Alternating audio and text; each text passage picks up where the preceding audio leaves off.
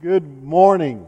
Turn with me in your Bibles to John chapter 17 as we continue to work through our Lord's Prayer, or sometimes called the High Priestly Prayer, as Christ prays with His disciples before that moment of His arrest. As you're turning there, I want to remind you in the bulletin, you'll find a connection card. If you're a guest, we're especially glad to have you this morning. Thank you for being with us. If you would fill out the information on that connection card, put it in the offering plate when it comes by at the end of the service. We'd love to know that you were here. If you're a first-time guest, we'd love to send you a little gift to let you know how much we appreciate you being here. And there's also, if you have a prayer request, anyone here who might have a prayer request or something the pastors need to know about for the coming week, that's a great way to communicate with us. John chapter 17. We'll begin reading in verse 6. It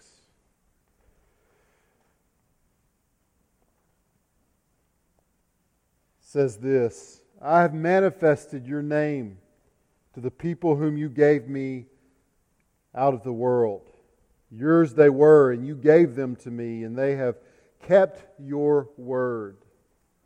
Now they know that everything that you have given me is from you, for I have given them the words that you gave me, and they have received them and have come to know in truth that I came from you, and they have believed that you sent me. I'm praying for them. I'm not praying for the world, but for those whom you have given me, for they are yours. All mine are yours, and yours are mine, and I am glorified in them. And I am no longer in the world, but they are in the world. And I'm coming to you. Holy Father, keep them in your name, which you have given me, that they may be one, even as we are one. While I was with them, I kept them in your name, which you have given me. I have guarded them, and not one of them has been lost except the son of destruction, that the Scripture might be fulfilled. But now I'm coming to you, and these things I speak to the world, that they may have my joy fulfilled in themselves. I've given them your word, and the world has hated them because they are not of the world, just as I'm not of the world. I do not ask that you take them out of the world, but that you keep them from the evil one. They are not of the world, just as I am not of the world. Sanctify them in the truth. Your word is truth. As you sent me into the world, so I have sent them into the world. And for their sake I consecrate myself, that they also may be sanctified in truth.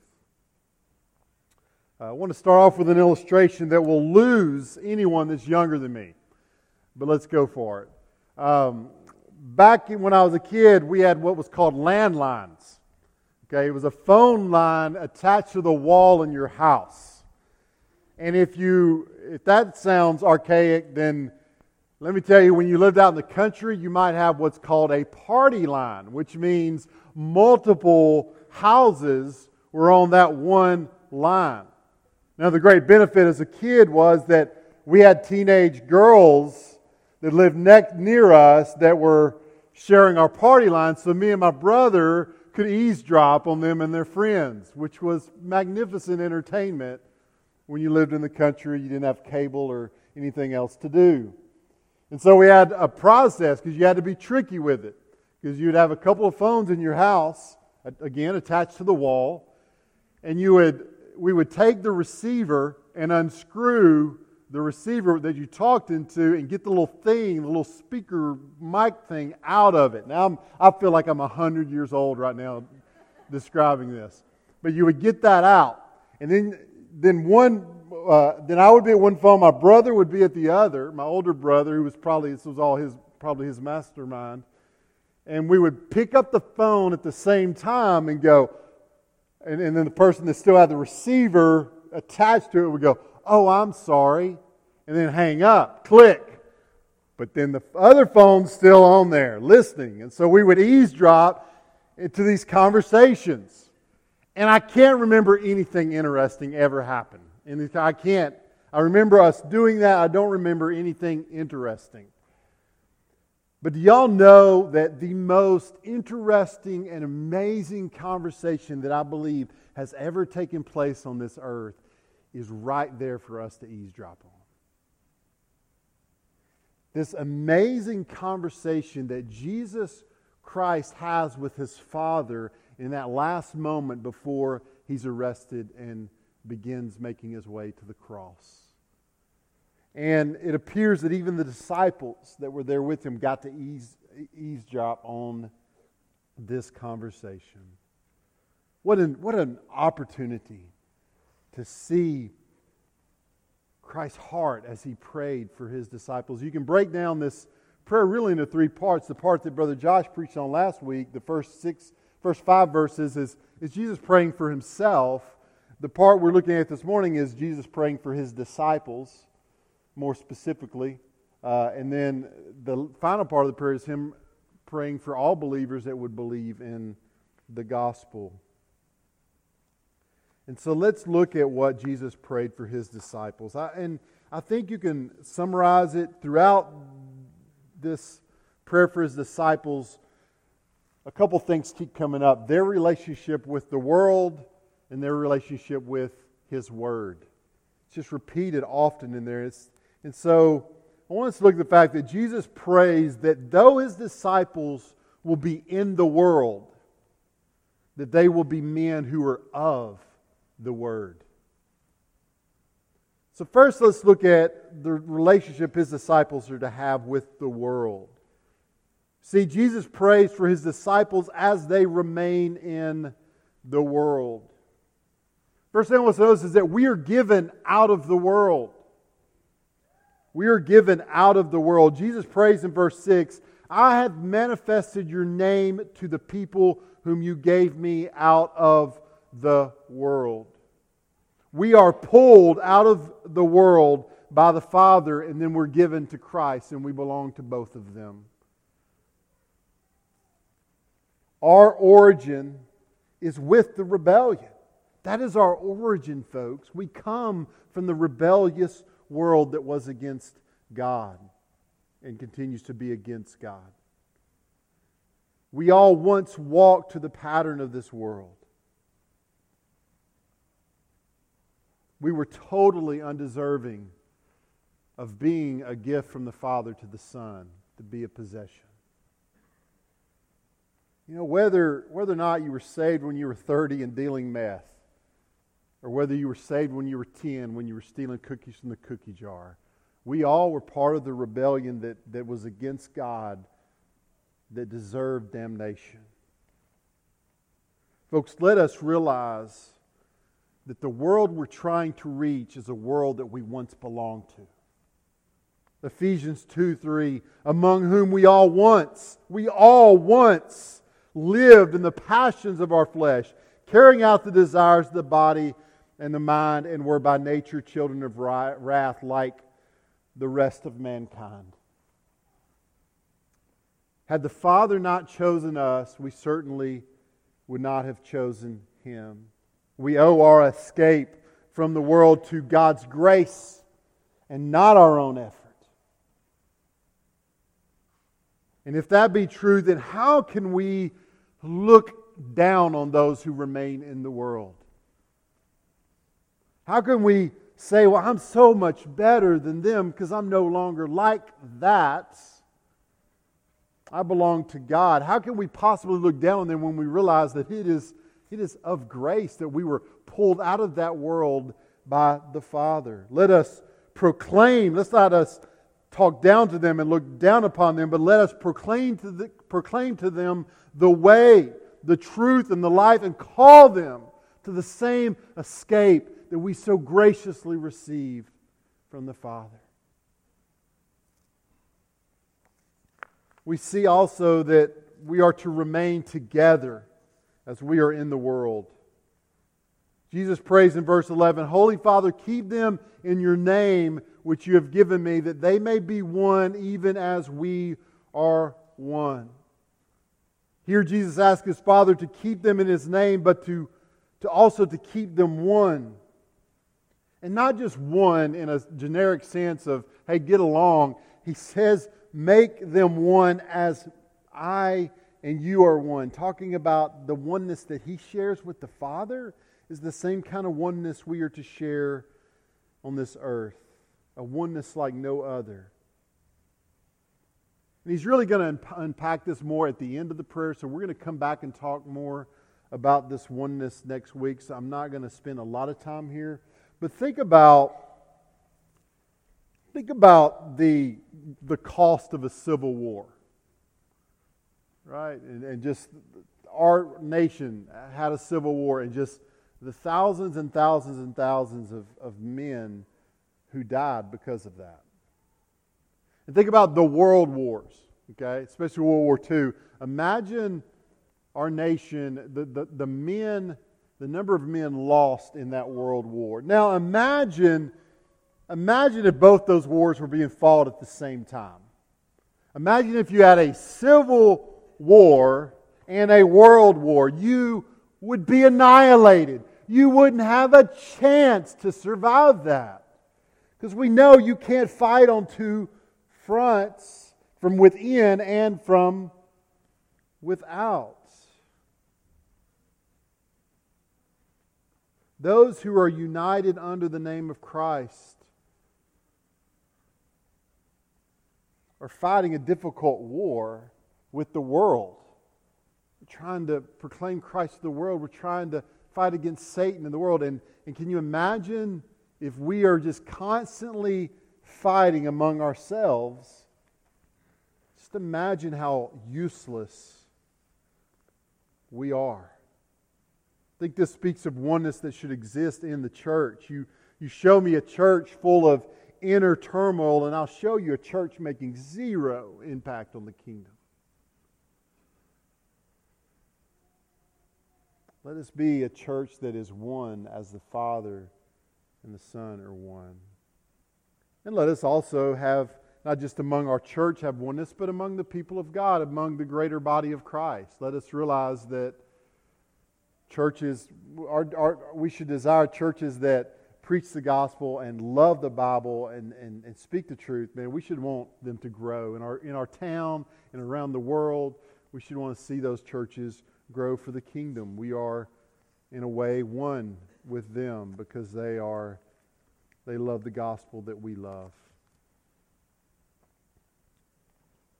Next, we see that we are kept by God in the world. Jesus prays in verse 11, I'm no longer in the world, but they are in the world, and I'm coming to you. Holy Father, keep them in your name, which you have given me. Jesus tells the Father, I'm about to come out of the world, but my disciples, they're staying put. They're gonna be here. And Jesus is about to suffer His final suffering on the cross. And then He is going back to glory. But the disciples' suffering, it hadn't even got started yet. So He asks the Father to please keep His men and to keep them in His Father's name. In verse 12, Jesus tells the Father, while they have been with me, I've kept them. He then points out, hey, I've only lost one, and we knew that was going to happen. That was according to plan. That was according to Scriptures. And so as far as if God intends to keep His disciples, if Christ intends to keep them, He has a perfect 100% record. And He will continue to have that record with all those who are brought under Him. How safe are the disciples of Christ? When we become His, we are protected under the very name of God, is what He asked here. Protect them under your name. Keep them under your name. I mean, if prayers of a righteous man availeth much, can you imagine the prayers of Christ Himself, the perfect man, praying that we be kept?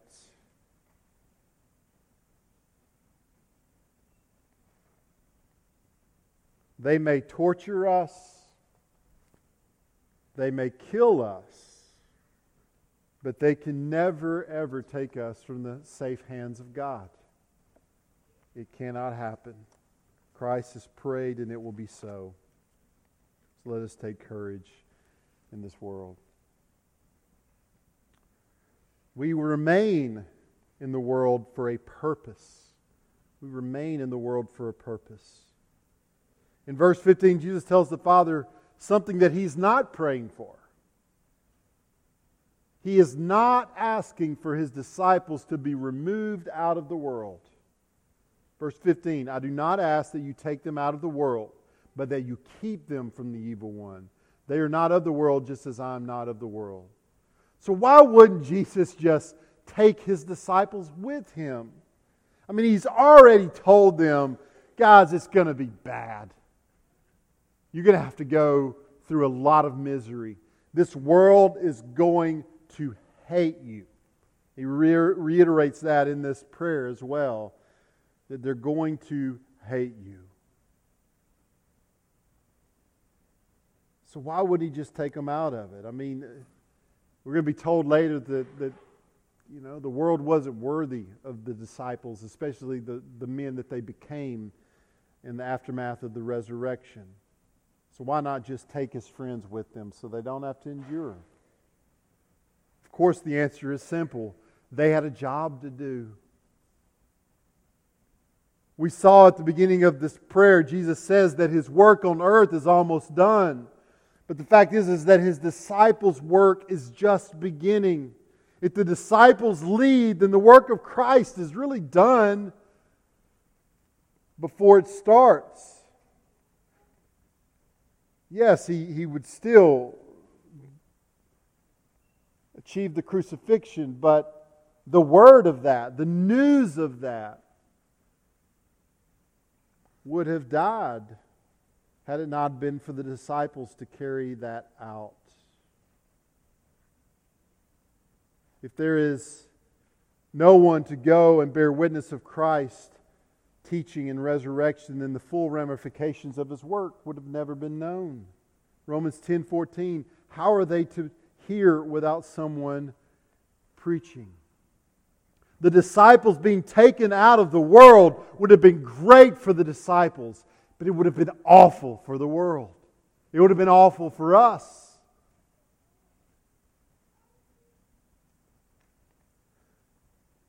Jesus then prayed in verse 13, as you sent me into the world, so I have sent them into the world. That's it. That He's saying, man, these men have a purpose and they're to be doing, they're to be going into the world as I was sent by the Father, by you, Father. I'm sending them to continue that work. We have been sent and remain into the world for a purpose, and that is to love God, to love our God, and to love people, to be kind to people, to share Christ with people, and to make disciples of people. This is why we remain. This is why the disciples remain. This is why the Father leaves us in this world for this purpose. These verses introduce that familiar concept of being in but not of the world. Folks, there's a balance we're to walk as Christians. We as Christians take ourselves out of the world and treat sinners as if they're lepers, that I can't ever be around them.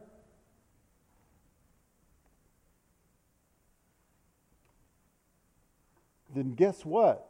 You're not going to influence the world. That world that is so desperately sick needs the cure, and Christians have the cure as we have the gospel to give them. We can't remove our influence from this world. We can't live in a commune. We got to go to our jobs that are in the world. We have to go and interact with the world, or our influence will not be felt. But on the other hand, many people become one with the world, not one with each other in Christ, but one with the world. All of our friends are lost. We become like them to try to reach them.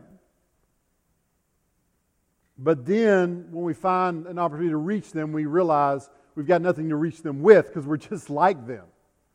This happens sometimes among church planners who go into a culture and their whole desire is to reach the culture. And so, I just got to be friends with all lost people. And they don't have any Christian friends. They don't have... And what happens is that the world pulls them down. They don't pull people out of the world.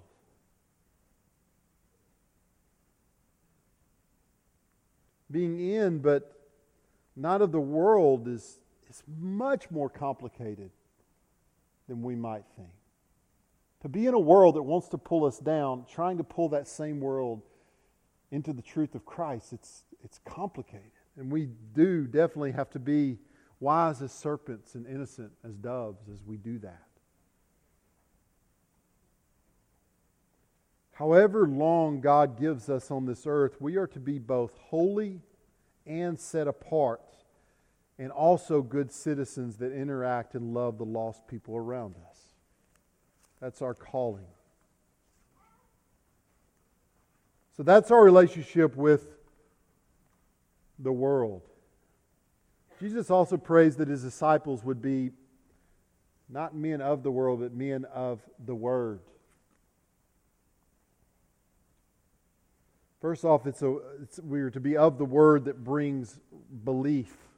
Where verse 7 says, "For I have given them the words that you gave me, and they have received them and have come to know in truth that I came from you, and they have believed that you sent me." Though we know from the previous dialogue that the disciples don't quite fully get it, right? They don't really know what's about to happen fully. But we know that they believe. Jesus has said this. These 11 men have been set apart already as believers. This is what separates them. They belong to Him and the Father because they have heard the words of Christ. And they believe the words of Christ. They've believed them. They've received them and believed them that yes, Christ is from the Father. We believe that, and we believe that He has eternal life. And this is the one fact that sets the disciples apart. This one fact that makes them the possession of the Father and the Son. I want to ask you this morning, have you received the words of Christ concerning Himself? What the disciples saw vaguely, we clearly see in the testimony of the cross contained in the Gospels. Have you received that word? I'm not asking you, have you ever heard it? If you grew up in the South, you've heard it 100 times or more, maybe thousands. And I'm not even asking whether or not you kind of like the words about Christ. I'm asking you, have you ever received and truly believed in those words? That is how you know that you belong to Christ. If you can't say with certainty that you've received, that you've believed in the words of Christ this morning, don't tarry. Don't wait. Don't even wait till this sermon's done. Don't even wait till the song at the end. You can do it right now. Call upon Christ. Believe in Christ. And know that you are His. We're also to be of the word that brings joy. Verse 13. But now I'm coming to you, and these things I speak in the world, that they may have my joy fulfilled in themselves. He desires that His prayer encourage them. There's been some speculation concerning these things in this prayer. Is this meaning the whole several chapter dialogue that we just got done with, and of course including this prayer? There's debate about that, but what we do know is that this includes the prayer that he's praying now, that he's desiring that even in the words of this prayer that He would bring His disciples joy. He's praying this prayer with His disciples listening. And He's doing it that they may have His joy. Now, sometimes I think we're resistant from praying for people out loud. Someone gives us a prayer request and say, I'll put that on the list and get to that later. But Jesus seems interested in this prayer of not, yes, it's a big part of it is Him asking the Father these things. But also there's a part of it in which He's wanting to bring joy to the disciples that are gathered around listening. So I would encourage us as a church to maybe practice a little more. When someone asks for a prayer, say, can I pray with you now? And to not think about the fact that that's not just a prayer to move God into action, but also to encourage that person that is in so need of encouragement, because they wouldn't have asked for prayer if they didn't need that encouragement.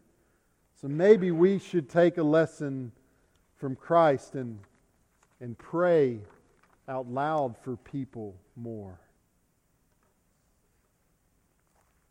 His desire for them, we see here, is joy. It's also encouraging that Jesus is not just telling them that, hey, torture and all these bad things, the world hating you, all this bad stuff is going to happen to you. But no, He also wants them to know that His words, and that if they hang on to His teachings and they follow His teachings, that joy, His joy, will be in them. So often we believe that the words of God are meant to bind us, to restrict us. Is this not Satan's oldest trick in the book? Is that not what he did when he first caused man to sin? He came to Adam and Eve and he said, oh, is God really about your good? Or does He just not want you to be like Him? And the leverage that He used to tear away from them their obedience to their God, the leverage He used was, God's not really good. He's not really good. He doesn't really want you to be happy. He doesn't really want joy for you. And the Adam and Eve, they bought it. Hook, line, and sinker. They took it into their life. And the fall of mankind happened. And the ridiculous part of it is that's the lie Satan is still using against us. Still coming to us and saying, oh, is God really about your good? Don't these commands seem restrictive? Go and live a little. Really get to know joy. No, Jesus says, my words are joy. If you'll receive my words, that's where joy comes from. There is no command, no restriction, no assignment handed down that is not coming from a Father who loves us and wants joy for us. Don't let Satan or anyone else separate God's goodness from His commands, because that is when we fail. We're to be of the word that brings hate. Verse 14, I've given them your word, and the world has hated them because they are not of the world, just as I'm not of the world.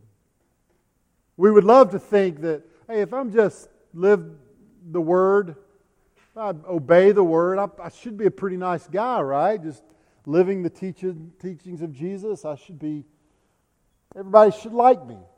The world should think I'm pretty great. That's what Jesus did, and the world crucified Him. The problem is with allegiance. As Bob Dylan said, you got to serve somebody. When we are born, we serve the world. We want what the world wants. Our desires are parallel with the world's desires. But in the moment that we receive the Word of Christ, the moment we take the Word of God into our life, we attach ourselves to a higher authority, and that is the timeless words of God. Our lives become not about pleasing people or pleasing the world but pleasing our God. And the world will not react kindly to that. Think about the fickleness of the worldly culture. The culture that keeps wanting to come back and redefine things that have been set for thousands of years. Doesn't matter what the family's been for thousands of years. We're going to take a sledgehammer to that. Doesn't matter what we've really considered life. Doesn't matter that even those who supported abortion used to say, well, at a certain time it becomes life. Now we're saying, no, it's all the way to birth. It's nothing. It's not life. They choose to redefine it. They redefine what life is. Or what about gender? That's been known scientifically for thousands of years how the gender works. But no, we're going to take a sledgehammer to that and say, no, that's not going to be how it works anymore. We're going to totally change the definitions. And modern society wants to take a sledgehammer to all that and try to rebuild it into some Frankenstein creation. But the Word of God is that thing that refuses to bend. It refuses to be disassembled. Isaiah 40, verse 8, the grass withers, the flower fades, but the Word of our God will stand forever. The Word of God will not bend. It will not conform to the world's wishes, so the world will hate it. And if we stand by it and we love the Word and we proclaim the Word, they'll hate us as well. But we must stand all the same. We must stand all the same.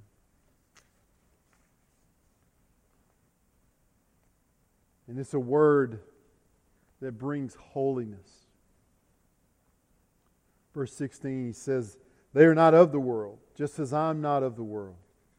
Sanctify them in the truth. Your word is truth. As you sent me into the world, so I have sent them into the world. And for their sake I consecrate myself, that they also may be sanctified in truth. Sanctification is that spiritual growth where we become more dependent on Christ and more like Christ.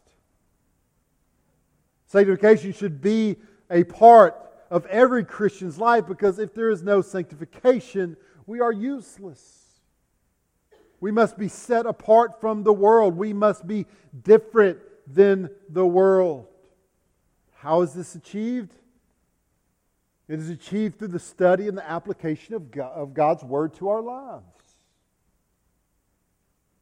I want to be careful here. The goal is not just to be set apart from the world. Okay? We can create a cult that worships turnips and be separated from the world. It's not even about morality. We can be very nice people that are so much more nice than the rest of the world, and we can kind of be set apart because, hey, you're good moral people.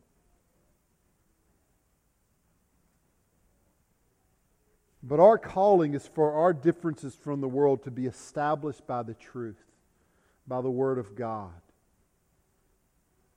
If we apply the Word of God to our lives, our marriages should look different. Our parenting should look different. The way we run our businesses should be different. The way we work for our bosses should be different. The kindness and grace by which we show our fellow man should be different. This is why we must love and apply the Word of God, so that we would be different. We would be, people would see what the gospel, the truth of Christ does to a person's life. So we need the Word to change us, and we must constantly be about this. Every day, picking up the Word of God and seeing what it says, and then asking, how does my life need to change in order to be sanctified by this truth?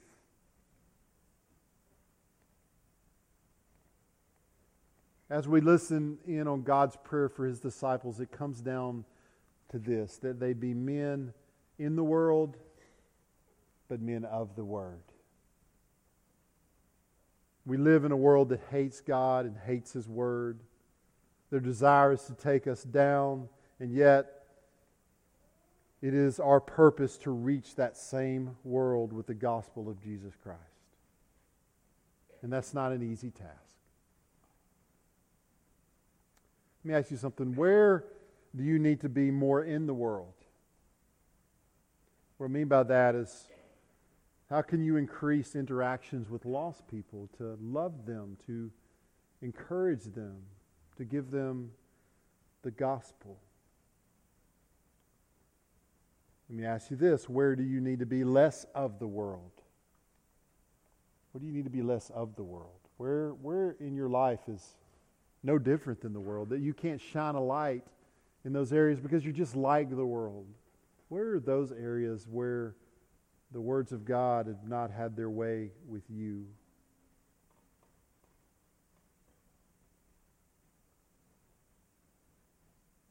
How can you be more of the Word?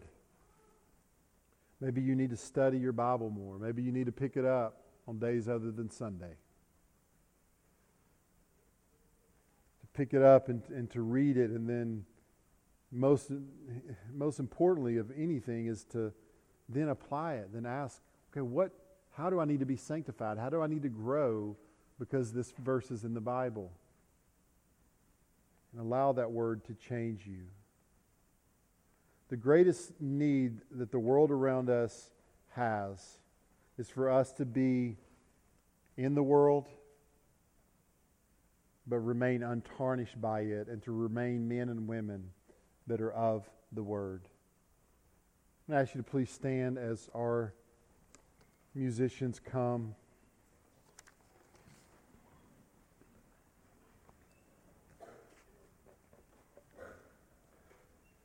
Let's pray, and you respond however God has spoken to you through His Word this morning. Dear Heavenly Father, God, we thank you to be able to listen in on this prayer and just all the wonderful things that we learn from it. God, I pray that we would be living as Christ prayed for His disciples, that we would be people that are in this world, yes, but not of this world, that we would be of the Word. God, that we would seek out, first off, belief in that glorious gospel, God, and then that we would apply all of your words to our lives, that we might influence and change and help a world that so desperately needs it. God, move in us this morning. In Jesus' name I pray. Amen.